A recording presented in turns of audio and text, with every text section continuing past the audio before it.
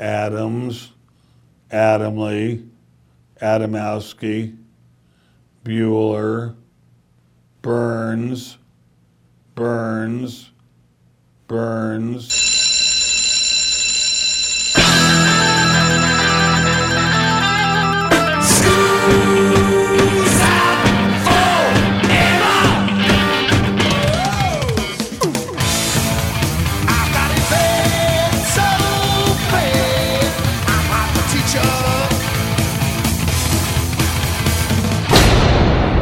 Hey, Joe, where you going with that mic in your hand?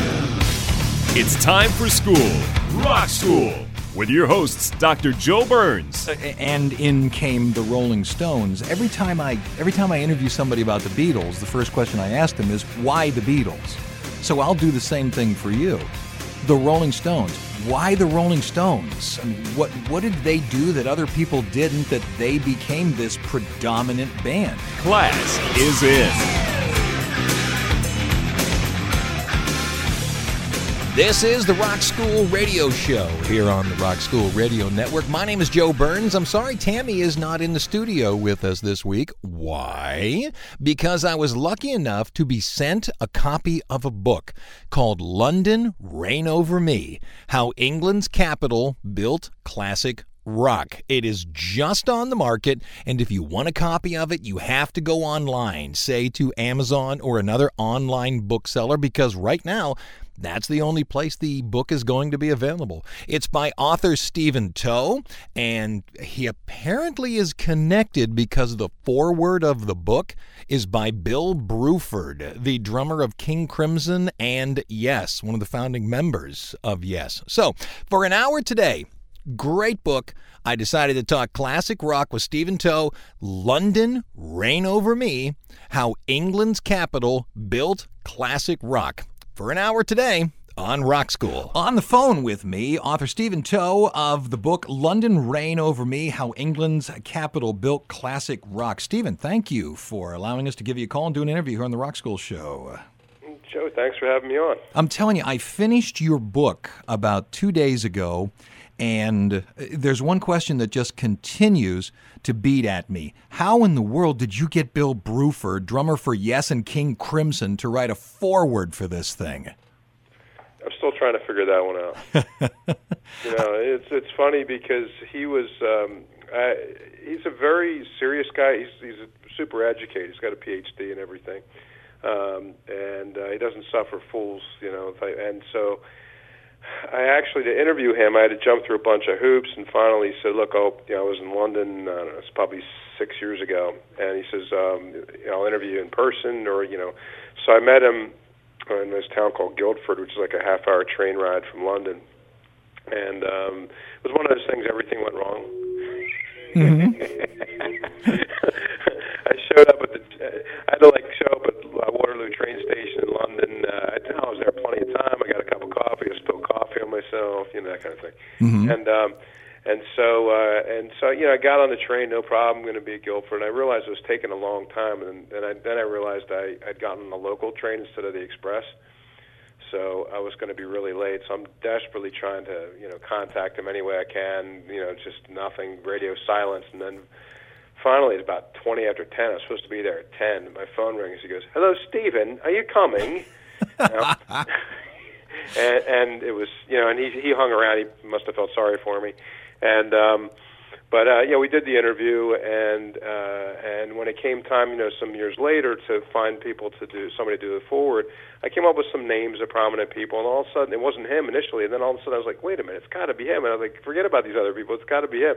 So I asked him, and he said, yeah, just send me the manuscript, and I was sending it to him basically piecemeal as I was finishing it up. So yeah, I was thrilled that he would do it. And he writes really well, obviously. So yeah, I feel very fortunate. Oh, that's brilliant.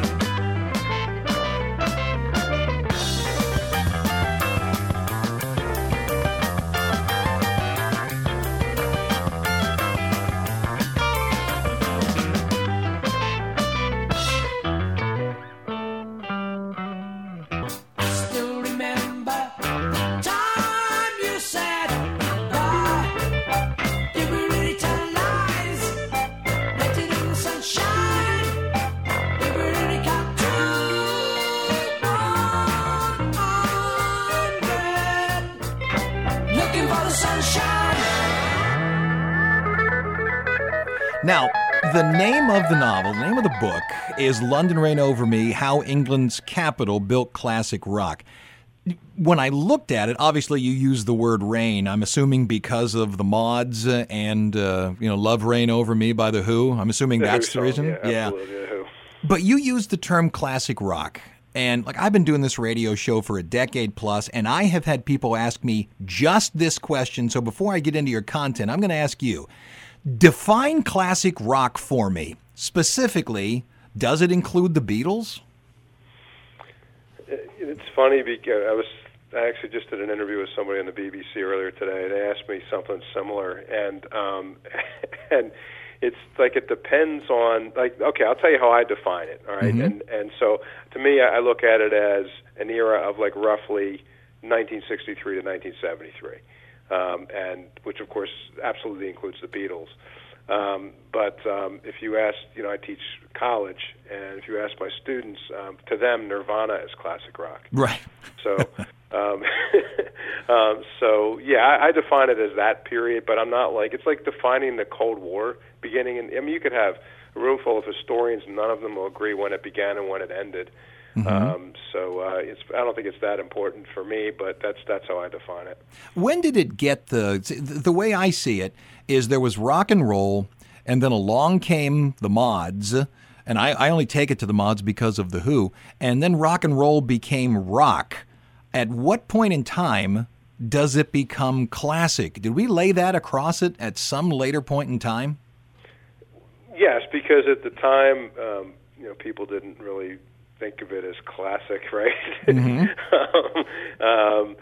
I would probably in the 90s, I think when you had that sort of second wave when the grunge thing hit in the early 90s, it was like, okay, well, that's what's happening now, and then back then that was classic rock. Okay. Yeah, it all depends on when. I mean, on oldie stations, they're spinning Elton John now, for goodness sake. I know. Now, I'm reading the book, and I expected you were going to say, first there was the Rolling Stones, and then. But you started with John Mayall and this guy named Chris Barber, to which my entire audience just went, who's that? Lay it on him, because you really did nicely take it back historically to this fella. Who's Chris Barber? Why do we care?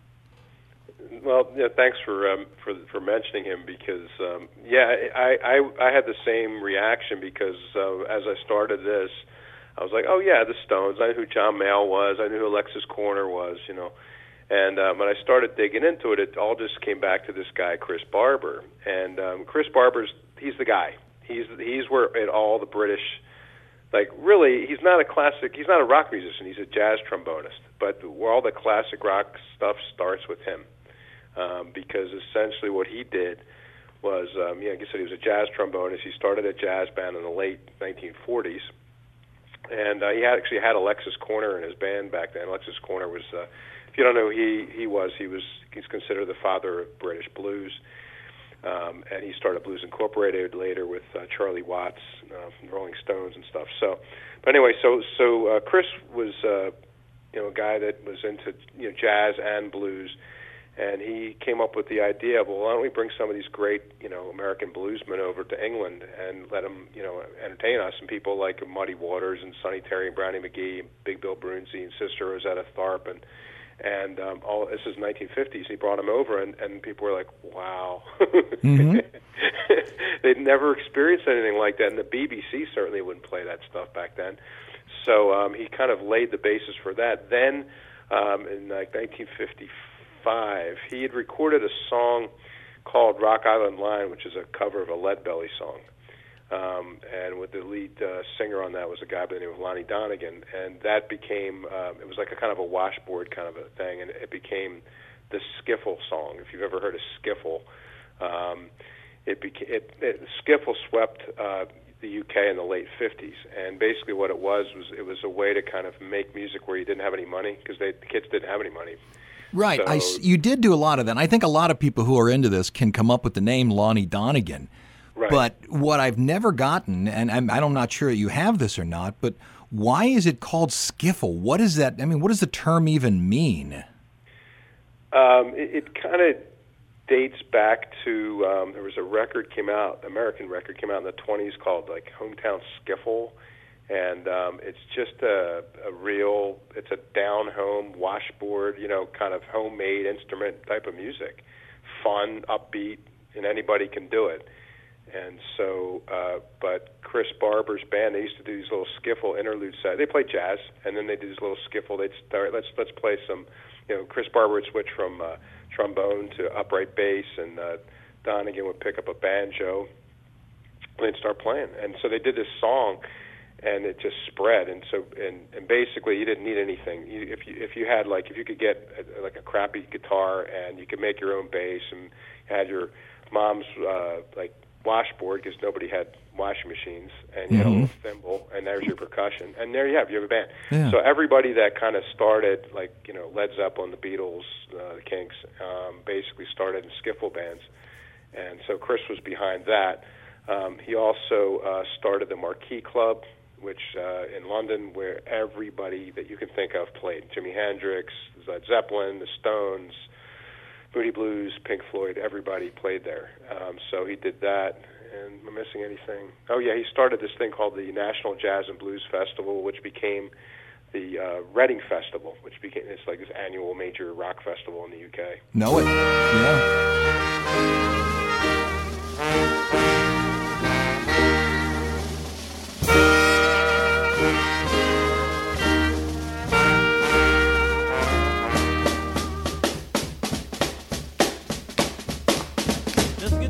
Now, talk about this old gal Liza Day. Oh, Miss Liza. Oh. Mentioned the fact that he started the Marquee and all of that.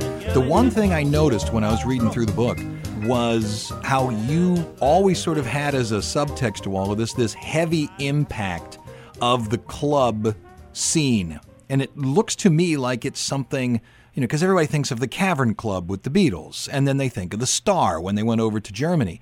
Right. But it seems to me like this thing would be a uniquely European thing, because people don't bump out of the club scene here in the United States. It seems a uniquely English or European thing for these little clubs to punch out these big groups. An interesting question. I think, certainly there are key clubs, here in America, the Whiskey, Troubadour, and I'm just thinking of there's all those punk rock clubs, now I'm blanking, but, and Seattle, San Francisco, Cafe Wa in New York. So there's certain key clubs here in America as well, but what's different about England is it's just, that Americans don't necessarily realize how much physically smaller England is. Mm-hmm. And so the clubs are, more grouped together maybe, and everything sort of happens in London. Certainly back then, London is everything. So that's why this became this very small kind of club-based scene, I think. Mm-hmm. You also go into a point, and I'd heard this, that Keith Richards was an art school, and Mick Jagger was an art school, and Davies was an art school. Mick Jagger actually was not, but oh, yeah, wasn't he? I thought he was an art school. No, he's in economics. My apologies. You got me on that one. Tell me about this idea of art school. It basically kept people out of the sweatshops, did it not? It did. It was a really cool thing because basically what happened with the Labour government over in England. What you had to do up until about 1960, it was basically it was called national service, like the draft. You had to serve in the military, and so once they did away with that, the next step sort of was like when you were basically you're a kid, especially if you're a boy, you're a kid, then you're done school and you go to the factory, right? Mm-hmm. That was the deal. And all of a sudden, after this national service thing ended, and this Labour government came in, and all of a sudden they offered this free art school thing. And you didn't necessarily have to be an artist. Some of them were, but some of them were just kind of, just conning their way in a way. Mm-hmm. And all these like-minded people started gathering in these art schools. John Lennon, Pete Townsend, mentioned Keith Richards, Eric Clapton, Sandy Denny, all these incredible artists became famous musicians later. but it was like a time for a couple of years where they could sort of compare notes, and it became, incubation sort of for the classic rock that was to follow. You mentioned quickly, and we're at about page 26, 27, that and in came the Rolling Stones. Every time I interview somebody about the Beatles, the first question I ask them is, why the Beatles? So I'll do the same thing for you. The Rolling Stones. Why the Rolling Stones? I mean, what did they do that other people didn't, that they became this predominant band? I think the Stones were sort of like punk rock before even punk rock existed. And what I mean... Hello? Oh, yeah, I'm still here. Go ahead. Oh, yeah. What I mean by that is, like, the ideals of punk rock was that, like, anybody can just do it. Right? Anybody can just sort of get up on stage and just do it. And so the Stones were like this first of this new generation to do it, to get up on stage and to play. And early on, all they were doing were blues covers of American blues and other people like Bo Diddley and things like that. So they did a lot of covers, Chuck Berry. But all the other kids would go to see the Stones at the Crawdaddy Club, which is like this place called Richmond, which is like west of London, and they'd be like, "Wow, they're doing it," and they're like young kids, and why we can do it, and just like the same thing, and let's start our own band and do that. So I think they inspired a lot of people. They weren't like the Beatles in terms of like writing these incredible songs right off the bat. It took a while for them to kind of get going with that. But they were really seriously indebted to the blues. They were serious about playing it and trying to get it right, and it inspired a bunch of people to try to do something similar. Let me ask you a question that is just flat out your opinion. And what I'm going to ask about is really 2020 vision. When you look back at this time frame, mid-'60s, and you see the Stones and you see the Yardbirds, I always took it that the Yardbirds were much more scary a band to parents. They were much more filled with energy, and I often wondered why the Stones rather than the Yardbirds. And I know this is just your opinion, but why the Stones rather than the Yardbirds? In terms of what, popularity? Right, success. I mean, I get it. People know who the Yardbirds are, but the Stones have, good God, how many albums? Yeah, it just became, really about the songs. Once that, Jagger and Richards were sort of forced to start writing songs by Andrew Oldham, their manager, and they figured out they could actually write songs, and they got better at it and started to, kind of evolve and try different things. Their output of songs was just, pretty stellar as the 60s moved along. The Yardbirds never... they had some great classic songs, but they really didn't match that output. Skill-wise as a band, certainly, fantastic talent-wise, but I don't think they could match their, output. That's too bad. Because I really like early Yardbird stuff. I think it just sounds great. It's time for our first break. Allow our affiliates to play a couple of their commercials. We'll be back in just 1 minute to talk with author Stephen Toe, London, Reign Over Me, How England's Capital Built Classic Rock.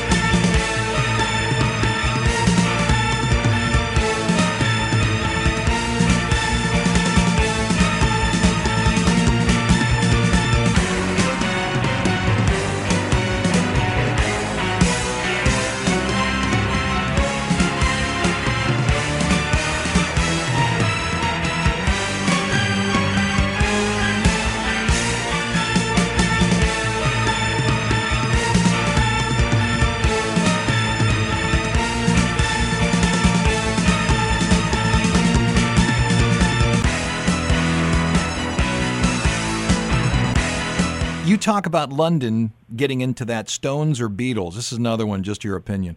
You talk about London getting into Stones or Beatles, and you had to make a decision. Which are you? Beatles. Beatles? See, I'm just the opposite. I'm the Stones.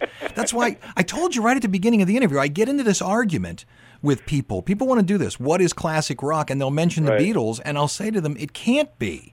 Because the Beatles came out of Liverpool, and that's where all the jazz music came through.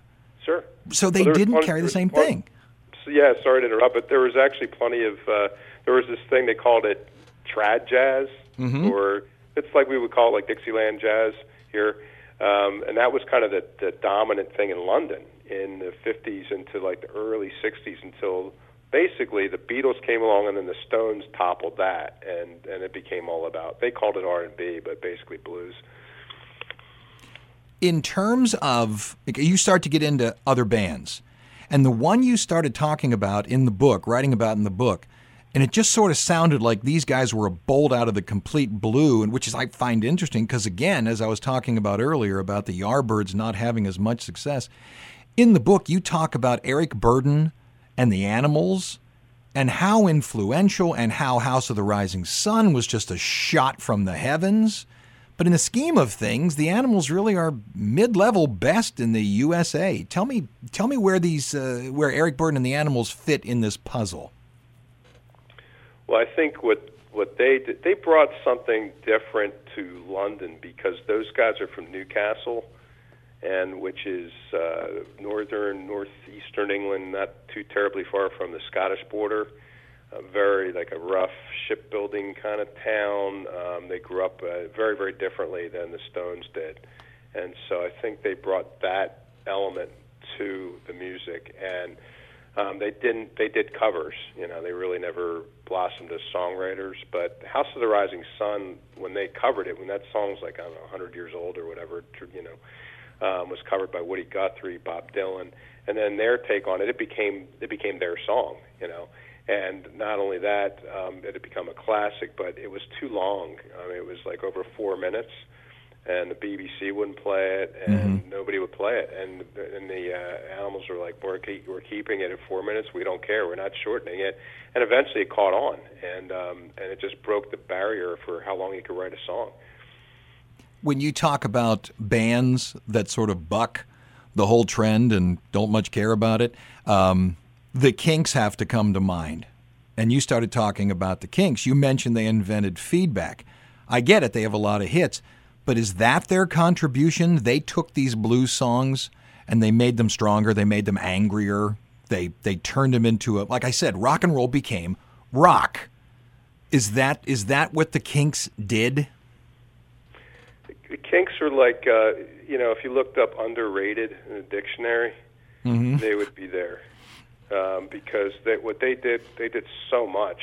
When they started out, they really kind of getting back to punk rock because of what, the sound of you, that muddy sound of You Really Got Me was just, again, really gritty, and All Day and All the Night and those songs. But then as they blossomed and Ray Davies became, sort of delving into English themes and, concept albums about village greens and things like that, they took it to another level. So, and then later on in the 70s, they went beyond that into some other things. But they were just so many wonderful songs that just a lot of people don't even know about.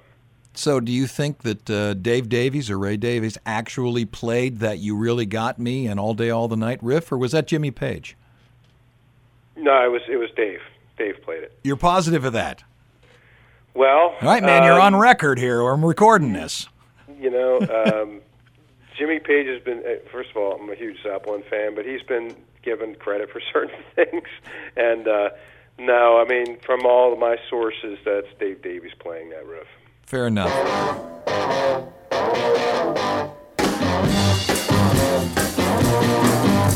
I'm not content to be with you in the daytime. Girl, I want to be with you all of the time. All day and all the night.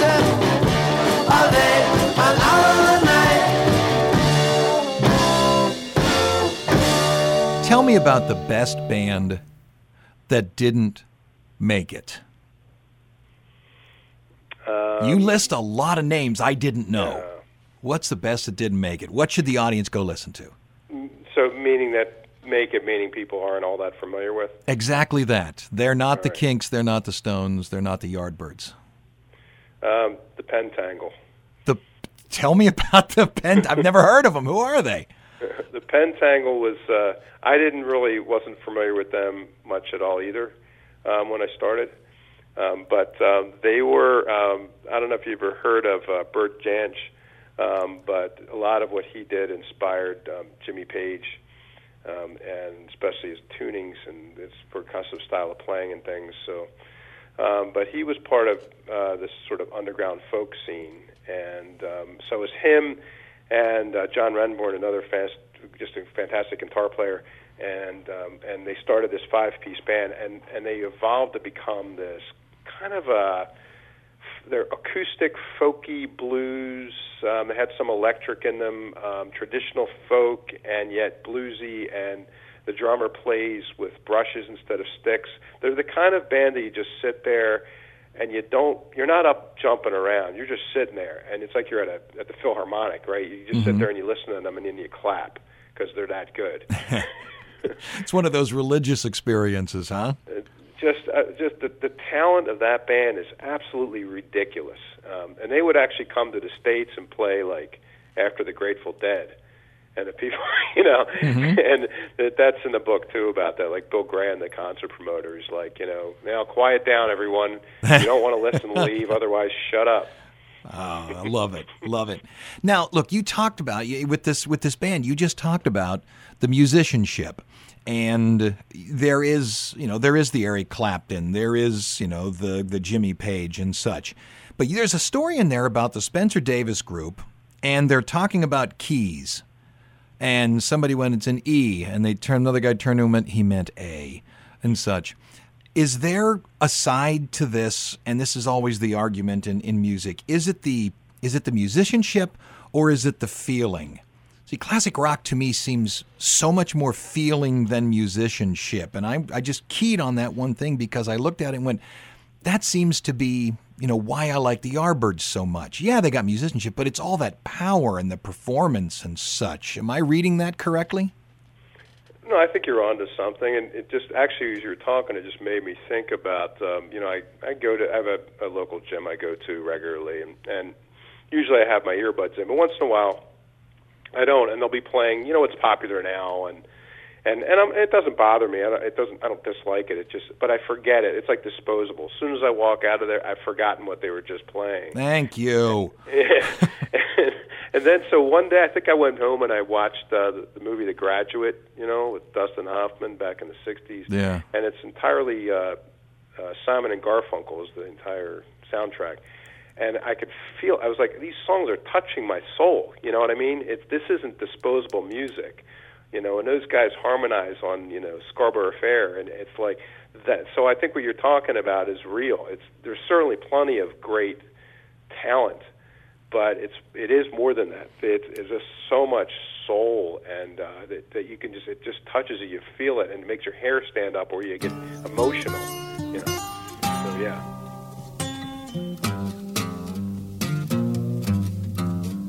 Well, I'm going back, baby, way behind the sun. Well, I'm going back, baby, way behind the sun. I'm gonna find me some honey, I might just bring you some. Well, I'm going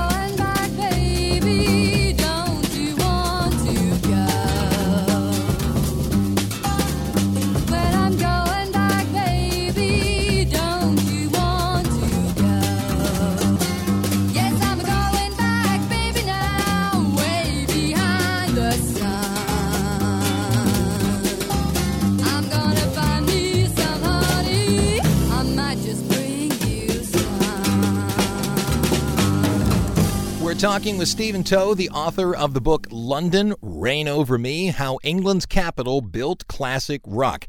Once again, only available right now in online sellers. So Amazon, Barnes & Noble online, Books A Million online, that's where you'll find the book. You're not going to be able to yet pick it up in a bookstore, so you need to grab it online. We need to take 1 minute so our affiliates will have the ability to make the people that keep them on the air very happy. But back in 60 seconds to continue talking with author Stephen Toe here on Rock School.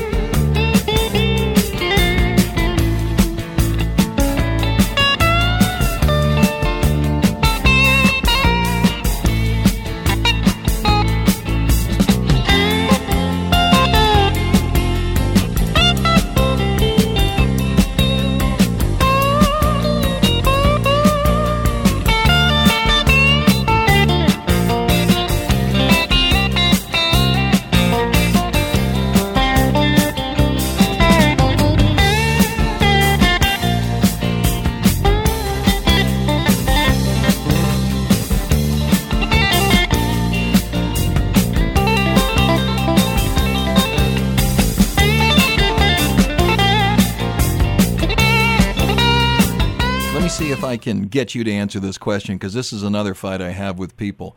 A lot of people believe it was Pete Townsend that walked in and said, I need a 100-watt amp. And then there are people that believe it was the Small Faces that went in and said, I needed a 100-watt amp.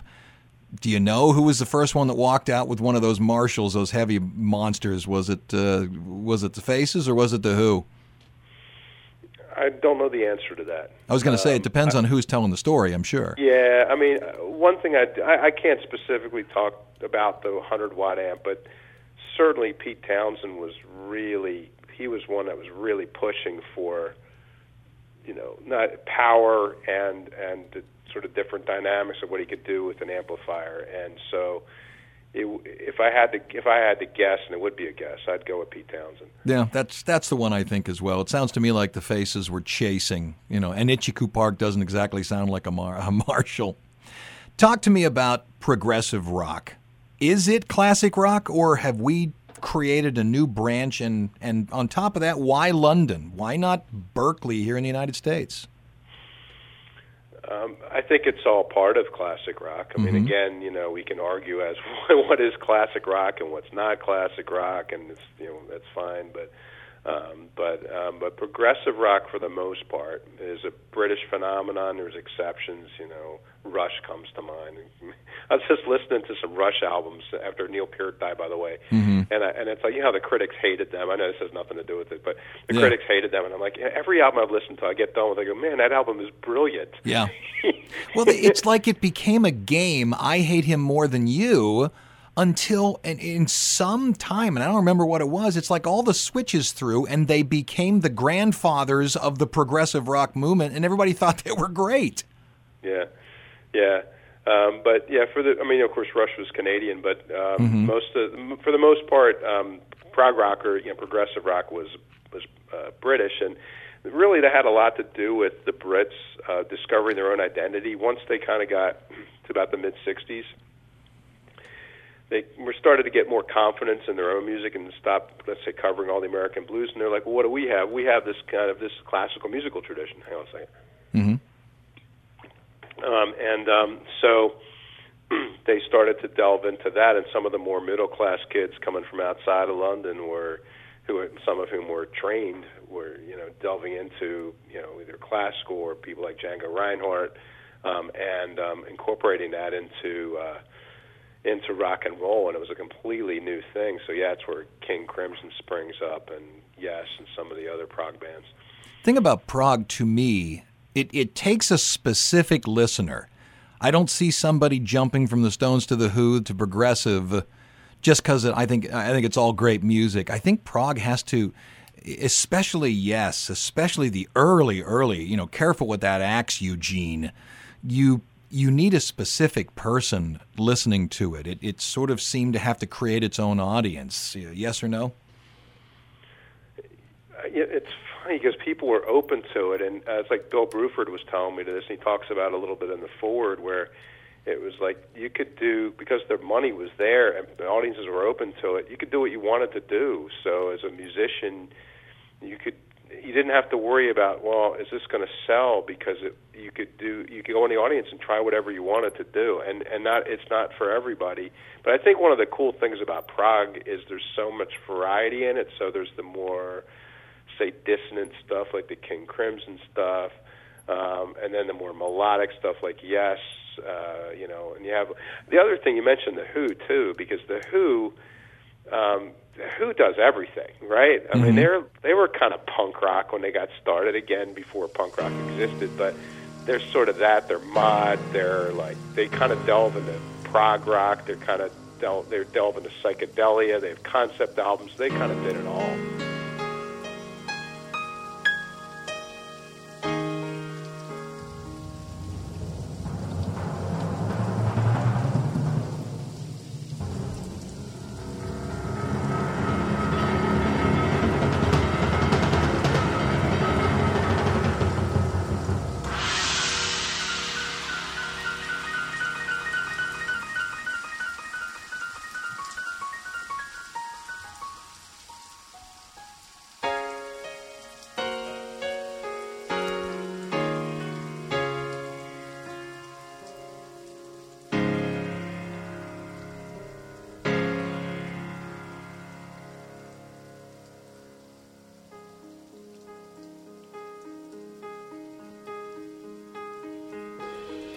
Only love can make it rain.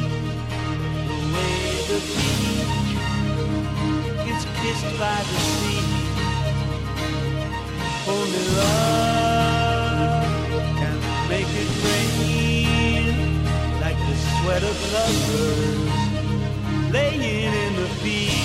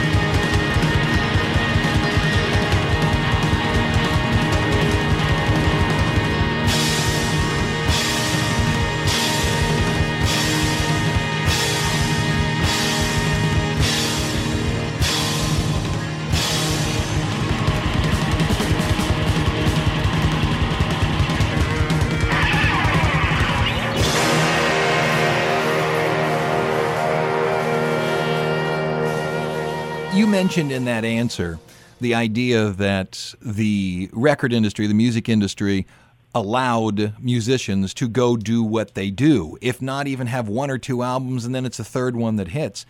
You also talked earlier about the fact that the music today is disposable. It seems by giving an artist the opportunity to have a failure or two or what have you, they create better music, whereas the stuff today is so attached to audience research that it just sounds too cookie cutter. I wish the people of the music industry would get back to allowing some bands to have some failures before they go out, because not everybody loved, the first Pink Floyd albums. They were different. Yeah, it's a great point, and certainly giving the artist that freedom to fail. And you think about like American Idol or what others, America's Got, whatever those shows are that people watch that I don't watch, but where you have your kind of create this instant sensation, and that's, I don't know if it's really healthy. It's almost like TV shows. Think about like the great TV shows that of the past, Seinfeld or Cheers or All in the Family going back to the 70s. They failed.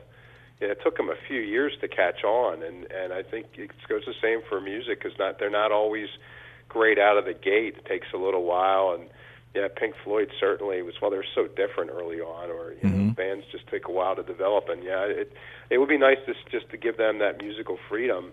I mean, I think you're seeing a lot of, not to be like sound like an old guy, which I am, but there's about today's kids that but there's so many talented young people making great music, and a lot of the bands that I listen to that are like current are just underground bands, or just they play clubs and nobody knows who they are, but they're so good. And it's like, give them a chance to get their music out there, Yeah, well, I live about 35 minutes from the French Quarter, and I've said it 100 times, the greatest musicians in the city are not playing the Superdome tonight. Right. Yep.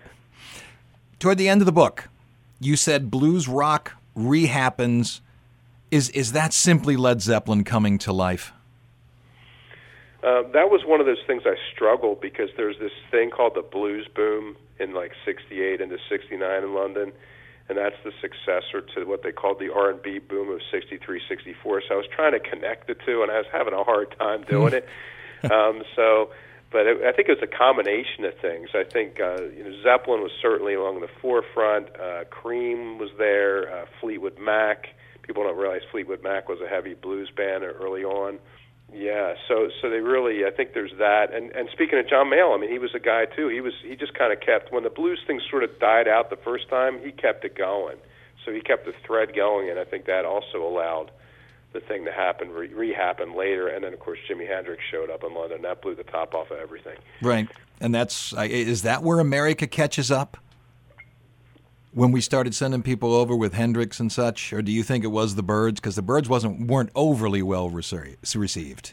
No, and Hendrix certainly, I mean, Hendrix was life-changing, really. But I don't know if he was really showing that America was back or it arrived or anything like that. It was just one guy, but just one incredibly, ridiculously talented guy, a visionary kind of guy. The name of the book is London, Reign Over Me, How England's Capital Built Classic Rock, and once again, the author, Stephen Toe. I enjoyed it front to back. I thought it was a wonderful piece. Thank you very much. Is it available at all, as they say, all booksellers nationwide?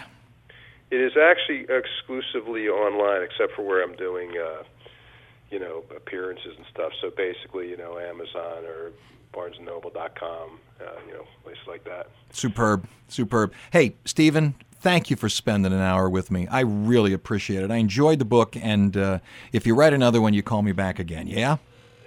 Great. Well, thanks, Joe. I enjoyed it as well. All right. Appreciate it.